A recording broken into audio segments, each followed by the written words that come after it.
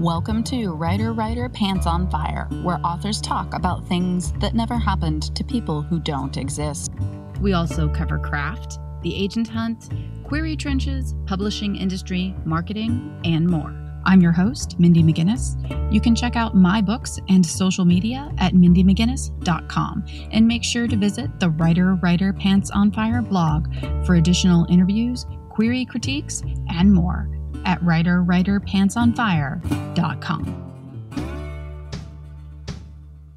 If the blog or podcast have been helpful to you, or if you just enjoy listening, please consider donating. Visit writerpantsonfire.com and click Support the Blog and Podcast in the sidebar. Today's guest is Juan Pablo Villalobos, author of The Other Side, Stories of Central American Teen Refugees Who Dream of Crossing the Border. Juan Pablo joined me today to talk about the experiences of young refugees and his approach to compiling their stories.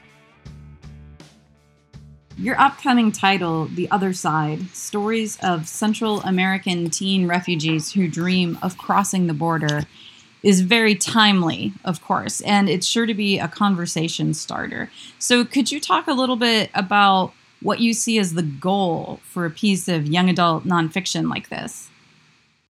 Well, first of all, I have to say that actually in Spanish, this book was published by my regular publisher in a chronicle collection, and it's not exactly addressed to young readers. I mean, it's addressed to the general public.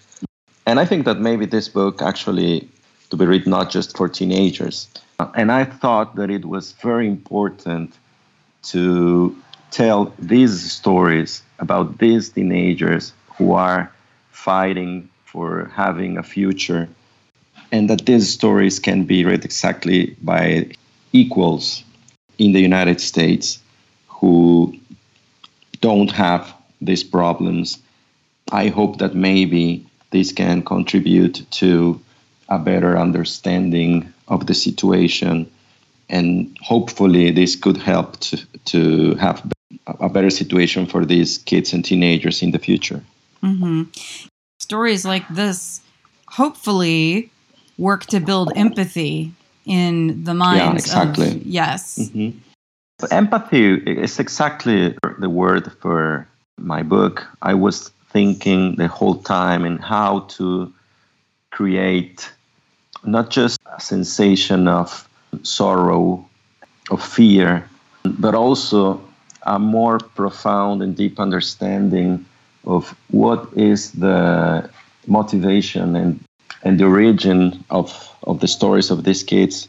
So, first of all, I, as a writer, and then the readers can, just for this maybe couple of hours, can feel and understand what is a life like that, to have or not to have any hope in the future, to have to run away from your home because you have no option. Because actually, one of the important decisions about the book was to talk about refugees and not immigrants, because actually these kids are refugees. I mean, they don't have an option to stay in their countries because they are at risk of death, not risk of having a poor life. I mean, they don't have an option, so they have to run away. And that's why they decide to make this terrible and very dangerous journey through Mexico, knowing that in that journey they will be at risk too. But at least they have a choice to survive. Some of them, sadly, not all of them, some of them succeed. These are their testimonies. So tell us a little bit about the research that was involved. How did you find these refugees, and how did you get them to open up to you about their lives? Well, obviously, I had to work hard with NGOs and lawyers that defend and help these kids. This is something that you can't do on your own. I mean, and not just because you can't identify and go directly to these kids, but mainly because you have to take care of them. I mean, working through these NGOs and through these lawyers was important, not just for have access and select the kids, but also because they know who is prepared to tell their story and who isn't prepared. Prepare, I mean, in a way that when you are interviewing these kids, you can notice that sometimes they are suffering while they are telling their stories, because obviously there is some traumatic situations in the past of these kids that are terrible, and it's not easy to share with an unknown writer with all the good intentions will try to tell their stories. And so in the first stage, there's this very careful process through NGOs and lawyers. And after that, I went to the United States, to New York and Los Angeles to interview them. You have to create a safe space, try to connect emotionally, and try to make them feel that they can trust in you. Happily, that happened with these 11 kids that opened to me and shared with me their stories.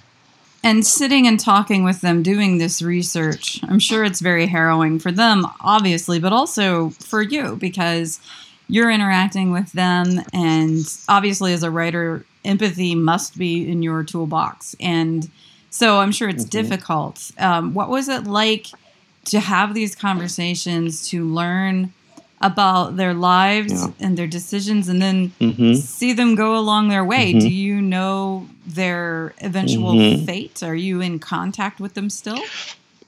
Well, there's two things that were really interesting. I mean, in theory, were very interesting. There was a lot of confusion in the way they were telling the stories. Obviously, they can't remember things exactly as they happened. Not just because it was, as I said before, a traumatic experience, but also because they are kids. And learning to tell your story is an important part of growing up. But when you have 9 years or 11 years or 13, you still don't have all the strategies to tell your own story. So it was very interesting to notice that they still don't have the knowledge to tell their stories in a very structured way. And at the first moment, I mean, the first interviews, I had an approach similar to being a journalist. I was very worried about details, for example, and trying to understand exactly what happened. After the first interviews, when I noticed this, that they have these confusions in their stories, I came out to the conclusion that this was part of their stories. I mean, that I had to respect that I couldn't push them to try to remember the things exactly as they happened, because actually they don't know, they don't remember. And that maybe it was very interesting literarily to reflect that on the book, to respect the original version, not to correct, not to make the work that a journalist would do, trying to put the pieces together and trying to fact-checking the kids, but to share with the readers these confusions. I thought that was interesting. And actually, I had some funny experiences with the translations of the book. Obviously, I interviewed the kids in Spanish, and I work after that with my translators into English and into German. My German publisher wrote to me with some corrections suggested for the book, and he was like trying exactly to do what I couldn't do, and I decided not to do with the stories of the kids, saying like, there are some mistakes in the stories, we should take care of this. And I said, no, it's like that, you know? What kind of mistakes? They were, for example, geographic mistakes, like when we crossed the border, we arrived to Monterrey. And Monterrey is not in the border with Guatemala. Monterrey, it's in the north of Mexico, you know? But they are so afraid and so confused when they make this journey that obviously they are not aware of the names of the cities, the dates, the chronology of the facts that happened, etc. So that was very interesting. And I decided that this was a book of literature and that this wasn't a journalistic book, that it wasn't necessary to make this fact-checking of the stories. Mm-hmm. And that takes me to the second part of my response, that is about not to push them, because at some points of the stories, they still suffer when they remember. So if they are telling you, for example, a teenager from Honduras, the last story of the book was telling me about how she was raped in Honduras. And she was crying while she was telling me the story. And obviously she was talking about this in fragments, like with a lot of confusion. It wasn't important to get all the details because, as I said, it wasn't my intention to make a journalistic book. Mm-hmm. But it was also like a moral or ethic commitment from my point of view, not to push her, to make her suffer more, because it wasn't necessary to get more details. And about my emotional implication on that, yeah, it's true that it's difficult and that it's hard to talk with them.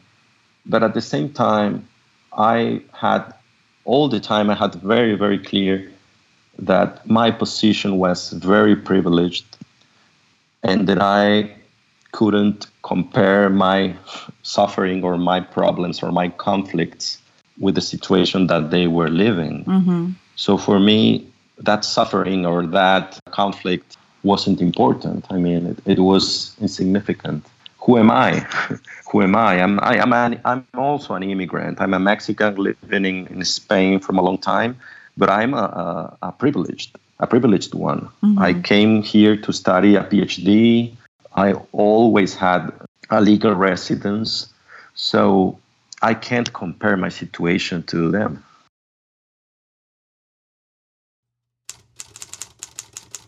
Make your pages look professional with Vellum. Margins, headers, page numbering, font, line spacing, all happen automatically with every book you create. Generate ebooks for Kindle, Apple Books, Kobo, and others, or deliver a beautiful print book to your readers. Visit tryvellum.com/pants to learn more. Vellum. Create beautiful books. You also write short stories, and you have several adult novels published. So when you are writing fiction or something different from the other side, do you approach the craft differently when your genre is changing like that? First of all, this is nonfiction. Mm-hmm. It's my first book of nonfiction. I worked a lot on articles and papers that are nonfiction, but this is my first book of nonfiction, and this is my first book for young readers. So it was different, because when I write fiction, I had this total freedom to make the decisions, the creative decisions. And when you're working with these kinds of books, like The Other Side, you have like a frame.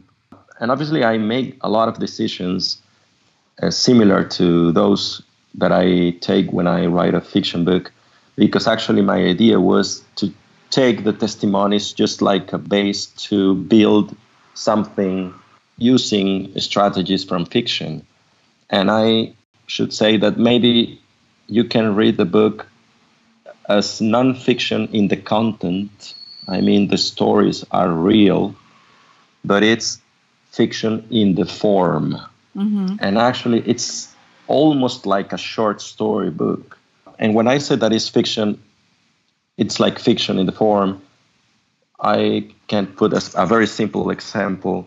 In one of the stories, The one called It Was Like Cotton, but when I touched it, it was just ice. That story is a diary. This kid, he didn't write a diary. So I organized the information of his story like a diary. And I mean, all the things that you read in that diary are true. But I decided to tell them as a diary. The decision of what to put first and the days are similar to those of the original story. But the form is fiction. There's no diary. This kid, he didn't write a diary. So I organized the information as a diary, but all you read on that story is true. It happened. What made you decide to approach that particular story in that form? I had to take that kind of decisions the whole time. And actually, that happened because I had a huge crisis when I came back to Barcelona after I made the interviews. I had all the testimonies recorded, and I hear over and over the testimonies. I write them. I noticed that if I just make a book of testimonies, and I mean, if I respect 100% the version and the way the kids were telling their stories, I felt that maybe the book would be maybe repetitive, that it can lose some of his power to create empathy. I remember that I wrote to my publisher at FSG, to Grace Campbell, and I asked her to give me permission to work with the material. And I said, I need some kind of freedom to work with this. If we really want this to work, I need to use some strategies from fiction, but it will be a nonfiction book. She liked the idea and she wrote to me enthusiastically to tell me, yeah, please go on. So I then went back to the material and I selected some excerpts, some fragments, and I decided the point of view. I decided whether in each story to select some fragments and even to decide not to tell the whole story of each kid, but to select a fragment that the reader can feel like the whole book was like a puzzle. Like if you read one of the stories is happening back in El Salvador or Honduras or Guatemala. Another story is in the border between Mexico and Guatemala. Another story is in Mexico. Another one is in the border between Mexico and the United States. And then you have stories that happened in the freezers in the States or in New York, etc. So reading the whole book, complete the whole picture. I like that. I love that blending of the fiction approach to nonfiction. I think that's really interesting. So you mentioned that this was your first time writing something for young adults, but at the same time, you believe that anyone can read this and relate and benefit from it. So when you went about putting together the book, were you specifically framing it for teens, or were you just telling the story?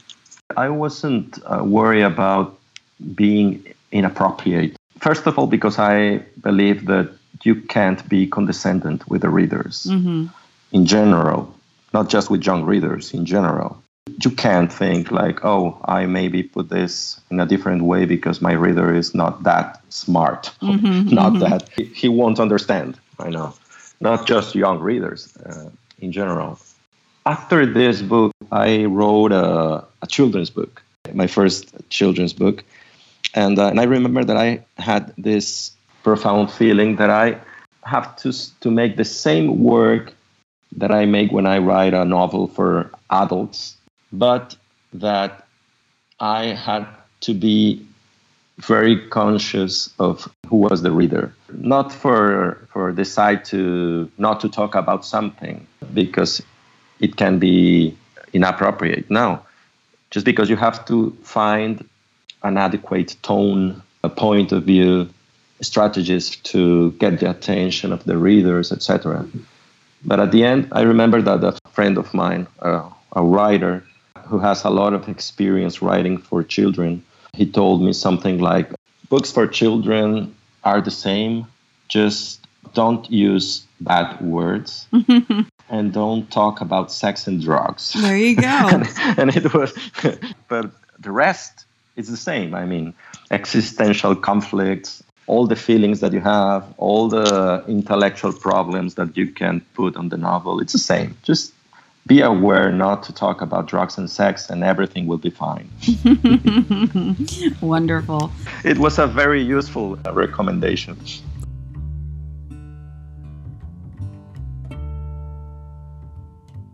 Writer, Pants on Fire is produced by Mindy McGinnis. Music by Jack Corbel. Don't forget to check out the blog for additional interviews, writing advice, and publication tips at writerpantsonfire.com. If the blog or podcast have been helpful to you, or if you just enjoy listening, please consider donating. Visit writerpantsonfire.com and click Support the Blog and Podcast in the sidebar.